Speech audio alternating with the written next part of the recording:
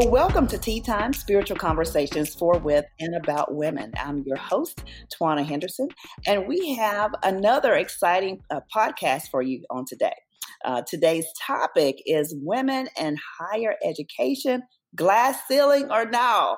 I am so excited about our guest for today. Our guest is Pastor Laurel Bunker. Pastor Laurel serves as the Associate Vice President of Christian Formation and Church Relations at Bethel University in Minnesota, Minneapolis.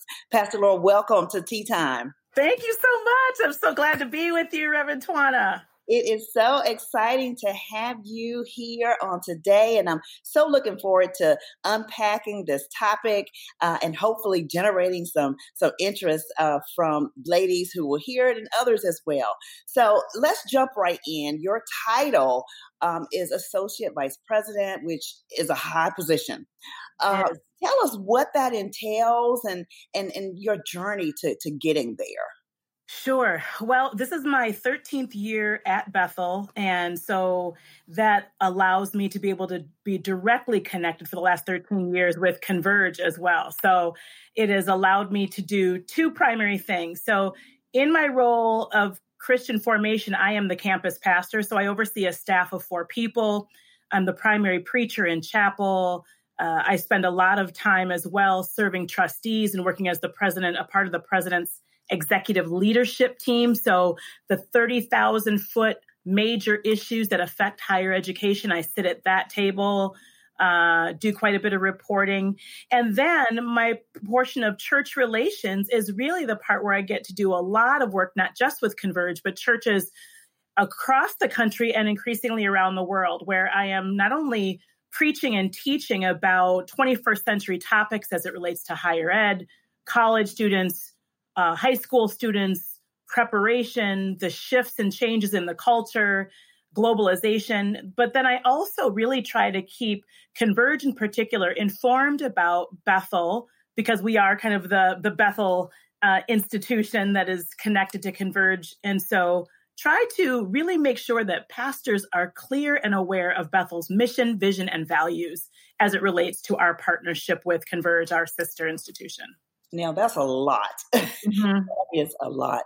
In a university context, I'm sure, and this is what I want to really get into, Mm-hmm. have you faced any resistance as a woman leader who possesses substantial authority or decision-making power? Because you're doing a whole lot, making a lot of decisions, making a lot of moves. What's that been like? It has been a challenge, to be sure. It's been a challenge to be an African-American woman, so a woman of color, and to be ordained and to be in a senior level. So all of those things have had their various challenges in the 25 years that I've been ordained, but certainly at Bethel and in higher education in particular. I think that part of this is interesting because I'm working on my dissertation, and my dissertation, we can talk more about that, but it is particularly about this challenge that there are historical perspectives about Black women, that we're too loud or too much or sassy or all of these things that have come out of inappropriate mindsets and methodologies that have been a part of trying to keep people in a particular place. And so when you are one of the few persons of color at a senior level position and then a female, inadvertently, there are times where people start to bring some of their own perspectives back. So I've had people say things like, well, you're going to preach like a Black woman, or you're really sassy, or these kind of things. And I'm thinking, okay, would you say that to a man? Would you say that? What do you mean sassy? Or if I am really trying to drive a point home in a meeting, then I'm angry rather than being assertive. And so what happens is it becomes exhausting trying to explain myself. And what I'm trying to do now in the university, and I think across the country, is to increase people's cultural competence, to be mindful of their own biases and perspectives, but also to see how inappropriate that is within contexts where we are trying to lead, not to usurp the authority of men, but to lead well alongside men in a 21st century context. Yeah, and that can be a challenge. I mean, without getting in the entire, debate of complementarian or egalitarian, many of us do interpret scripture based on our cultural values. Hmm. Um, how do we break free of those influences? Well, that I spend a lot of time doing that with our students. And certainly, one of the things I tell students is it's not that we disagree. If you are complementarian and that is your heart's passion, excellent. If you're egalitarian, wonderful. Let's talk about that as well. We haven't solved this issue in 100 years or more, and we're not going to solve it by coming to one another and saying you're out of order. Women like ourselves were cleaning people's homes for hundreds of years, and our womanhood wasn't considered then. So I'm not sure why now there's this sense of you want to go home and take care of your family. Well, the context for me as an African-American woman is I come from a family that has been working all of their lives. My mother was a teacher, my grandmothers. We didn't have the luxury of staying at home. Many people in our communities were single mothers. We didn't have the luxury of simply doing that. So I think when we look at theological conversations, which are very important, we need to be mindful of the cultural context and experiences that people come from and try to be a bit more thoughtful in our approach.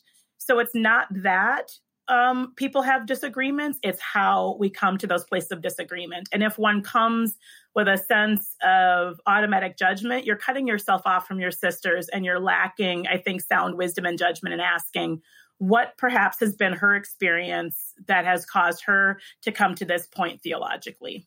Yeah, I agree totally. And, when we look at the life of Jesus, Jesus always valued women. Always. He valued women. Women were there to serve him.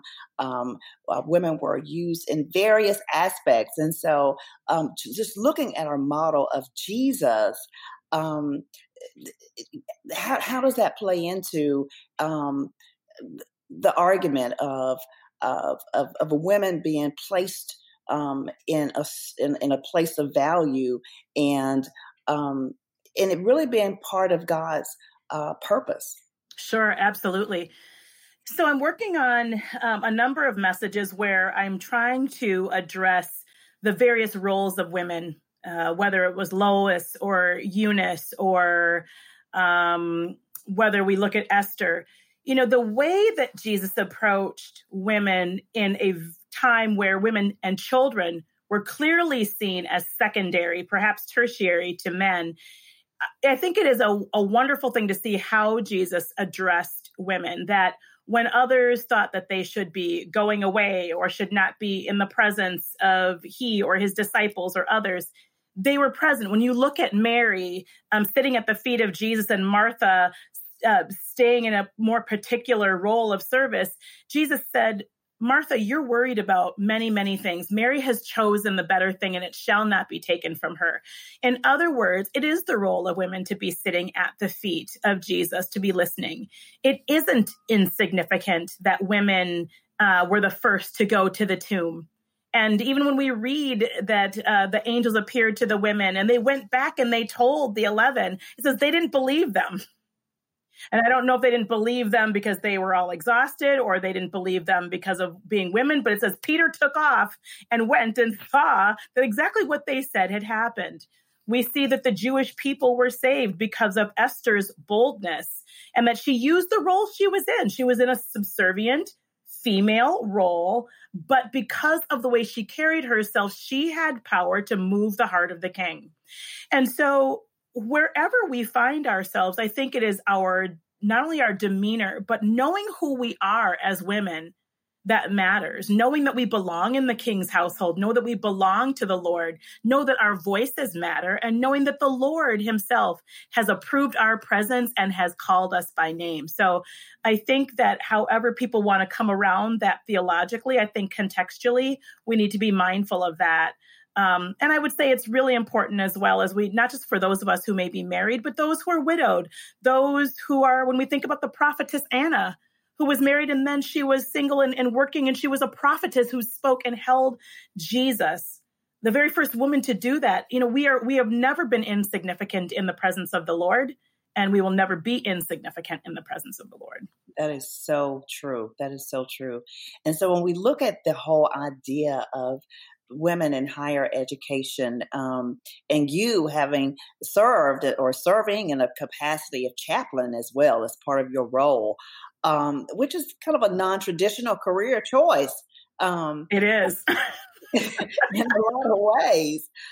What's been your biggest joy with doing that? There's so much that has prepared me for this role. So I have a background in nonprofit management and parachurch leadership as well. And so all of that, I think, was an essential part of my being in this place. And really, the Lord opened the door to this, because I would never have, with natural eyes, looked at this role and said, oh, perfect. Because everyone before me were men. Everyone before me were men with PhDs. But I have also learned within higher ed, your degree is only one portion of what matters in terms of the whole and being able to impact young people. So I think what has been the biggest joy for me has been building community, pastoring young people who look nothing like me. Right? Bethel is a traditionally Swedish Baptist institution. And while we now have about 22% students of color, the majority of students still look nothing like me, maybe have never had a person of color as a senior leader in their lives, certainly as a pastor in their lives, with the exception maybe of missionary and third culture students. So I think the receptivity of students of color, of primarily white students and faculty and staff, just building that Bethel community has been a blessing.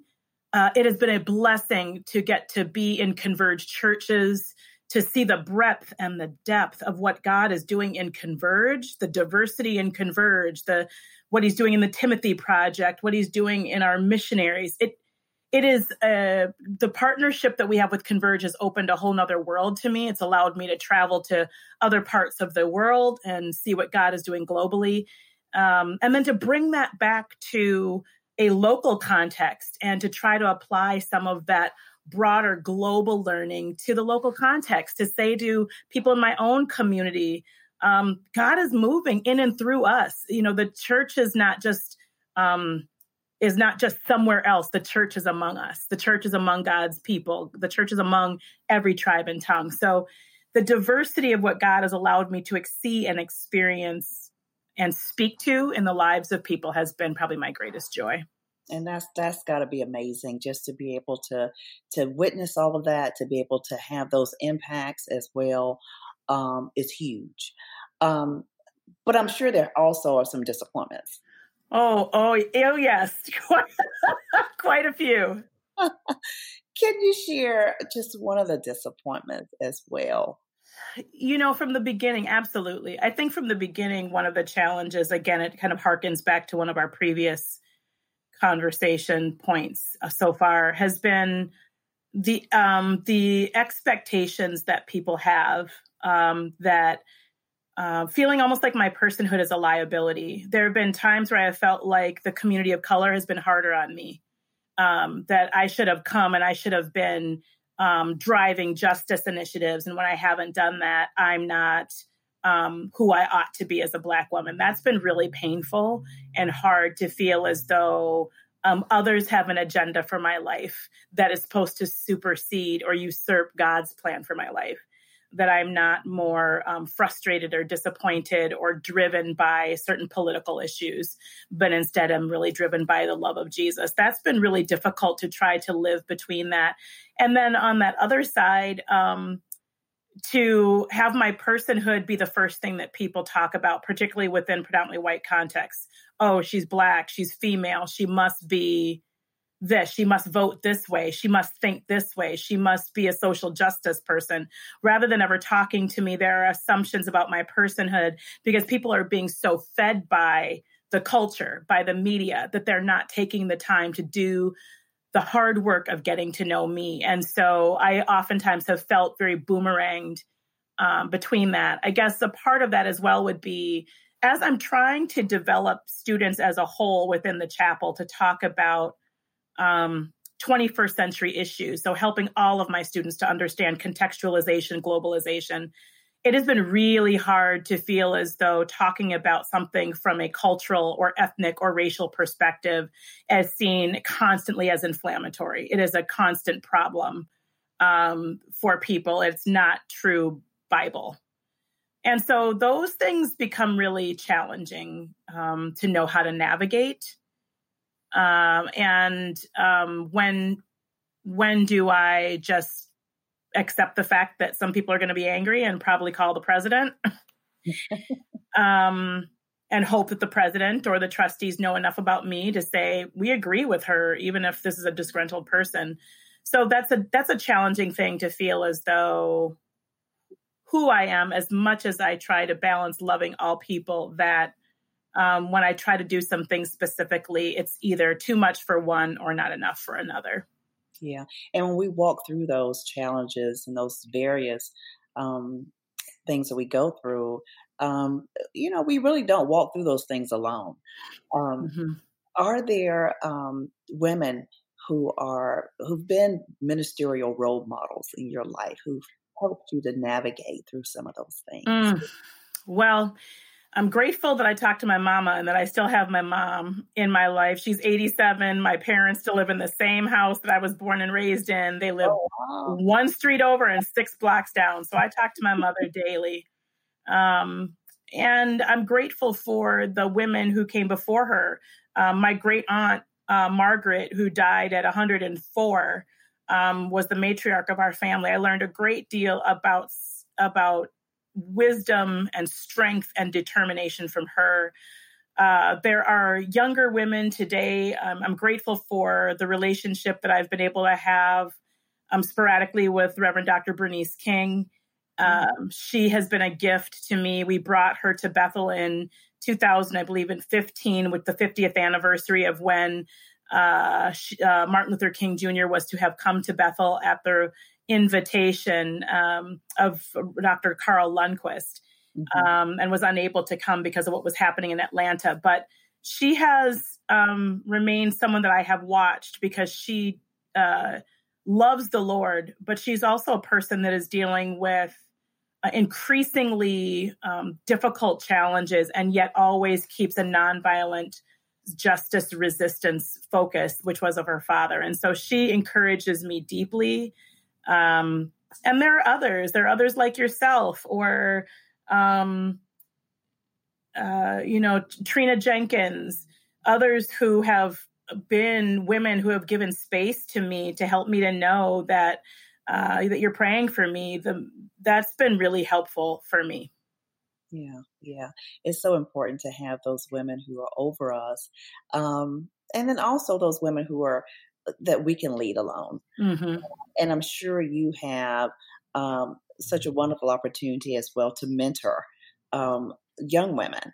Talk to us about that. Just your opportunity to be able to mentor women, particularly in the field of academia. Absolutely. I have been mentoring women for quite some time, but really deeply for the last decade. And they stretch anywhere from kind of junior high school young women to women who are of my same age and are navigating seminary for the first time, or are wondering, can I do a doctorate, or are trying to discern what God is saying to them.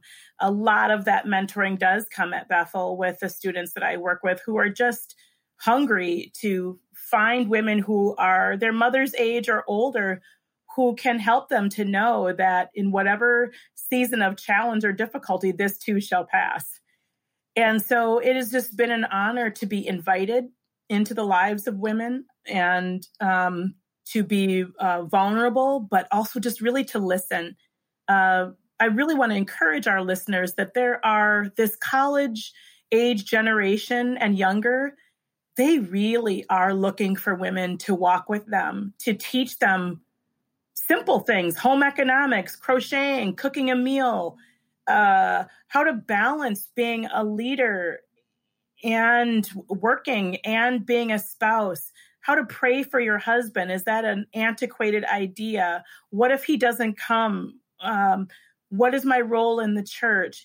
Women have so many questions. And I think there's a lot who are considering what ministry looks like, particularly if they were raised in contexts where women are not to lead or ought not lead within pastoral roles. They're really struggling with ways of reading the scripture in a 21st century context and the calls on their hearts and what they have traditionally been raised in. So it's an honor to sit with women over coffee and create a space for them to pour out their hearts. And more and more and more women from all different walks of life, stay-at-home mothers, corporate women, pastors' wives, widowed women, international women, they're all looking for us as women to step up and stand together and love one another well. Because sometimes as women, we can be our own worst critics. Yeah. And critics of one another. Yeah, because we really are our sister's keeper. And when you talk about the various roles, so many of us wear so many different hats. Mm-hmm. And I'm sure you're no different.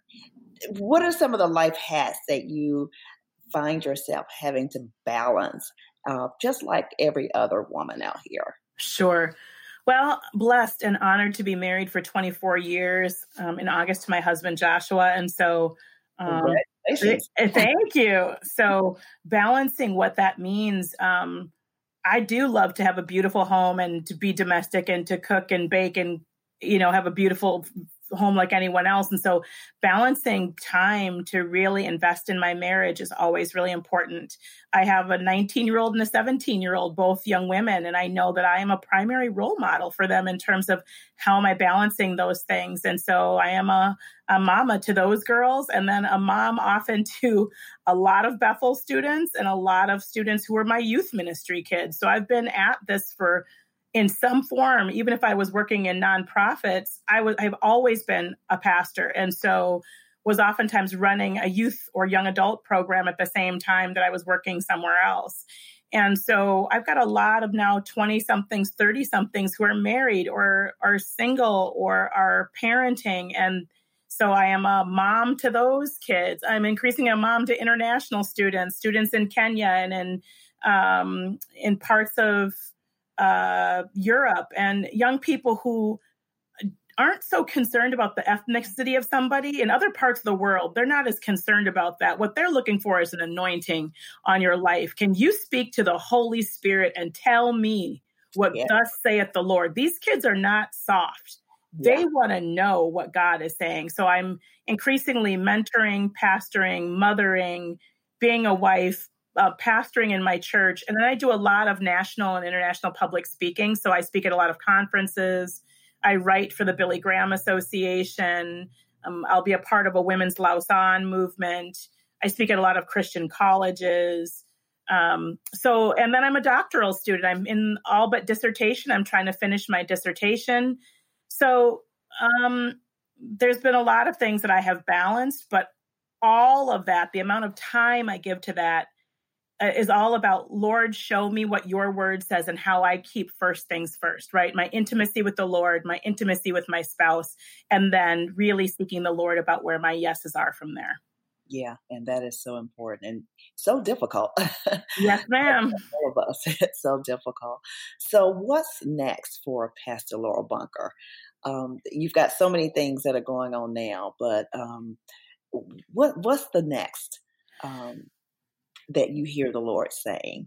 Wow. Well, certainly finishing this dissertation is going to be important for me. I am intending to write, the title of the dissertation is Black Women in Christian Spaces, Race, Gender, Religion, and the Challenge of Leadership. So I'll be talking a lot about the balance of those things, interviewing about 10 senior level African-American women in Christian colleges to find out why they remain. Why do we stay when the air gets much thinner and it gets more complicated the higher we are in those roles? So finishing that's going to be important. I do wonder what's next for me. I wonder if the Lord will have me stay and remain at Bethel for quite a few more years. We've got a new president coming in, and so I don't know what his vision will be, but I do believe that I will continue to be called to the church and called to the world to preach the gospel, to speak to and minister and encourage women to find their place in the kingdom, whatever that may be, and to be alert and aware, because the church is changing rapidly. We are becoming a more global society, right? By 2045, minorities will not be minorities any longer in the United States of America. For some people, that's an exciting idea. For others, it is a terrifying proposition. And so speaking to that and removing some of the stigmas and assumptions about persons and perceptions of persons of color, I think we'll continue to see large waves of people coming from all parts of the world.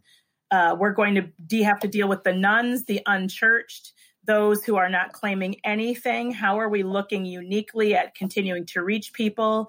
How will we use technology as a part of that outreach? And how will we prepare ourselves for the influx of young people, men and women coming out of the streets, those who have been addicted, those who have dealt with prostitution, young women who have been trafficked? The battles are going to become more intense before Christ returns. And so I intend to be on that front line as long as the Lord will have me preaching and teaching, laying hands on the sick, delivering and speaking freedom to those who are captive. And that's my heart's desire, is to always be a faithful and humble servant of the Lord in his church and wherever else the Lord would have me be. Yeah. Well, let me say that you are definitely a gift to the body of Christ. There are women who are listening today, and they're trying to determine, do I seek higher education? Do I seek that next level of elevation? And, how do I really know to take that yes, and all these different things? Can you just pray for those women on today that God would just really speak to them and just give them clarity, and that they wouldn't have fear about all that he has in store for them? Absolutely. And let me just say quickly that there's so many different ways of entering into higher education. Everything is not a 4-year degree like it used to be. It may be starting out with one class. It may be a community college. And you may have been years away from school, but people are here to help. Yeah. People are here to help. Absolutely. So, Father, we do pray for our sisters who are in this listening audience. We pray for those who may be young women sitting with their moms or aunts or grandmothers or pastor's wife or pastor and wondering, gosh, is higher education still worth it? Should I step into it? Lord, I pray that you would make their paths straight. I pray that you would give them wisdom and understanding as to where to start and how to start and what kind of institution to start in. Is it tech and trade? Is it a 4-year? Is it a 2-year program? Is it an adult program? Is it a traditional 4-year program? Lord, there are so many ways of seeing higher education as a benefit and a value. And Lord, I thank you that you place God's people, whether it's in Christian higher ed or in secular institutions. God's people are everywhere, and you will put your people in the presence of places and people who are there to help them see their dreams realized.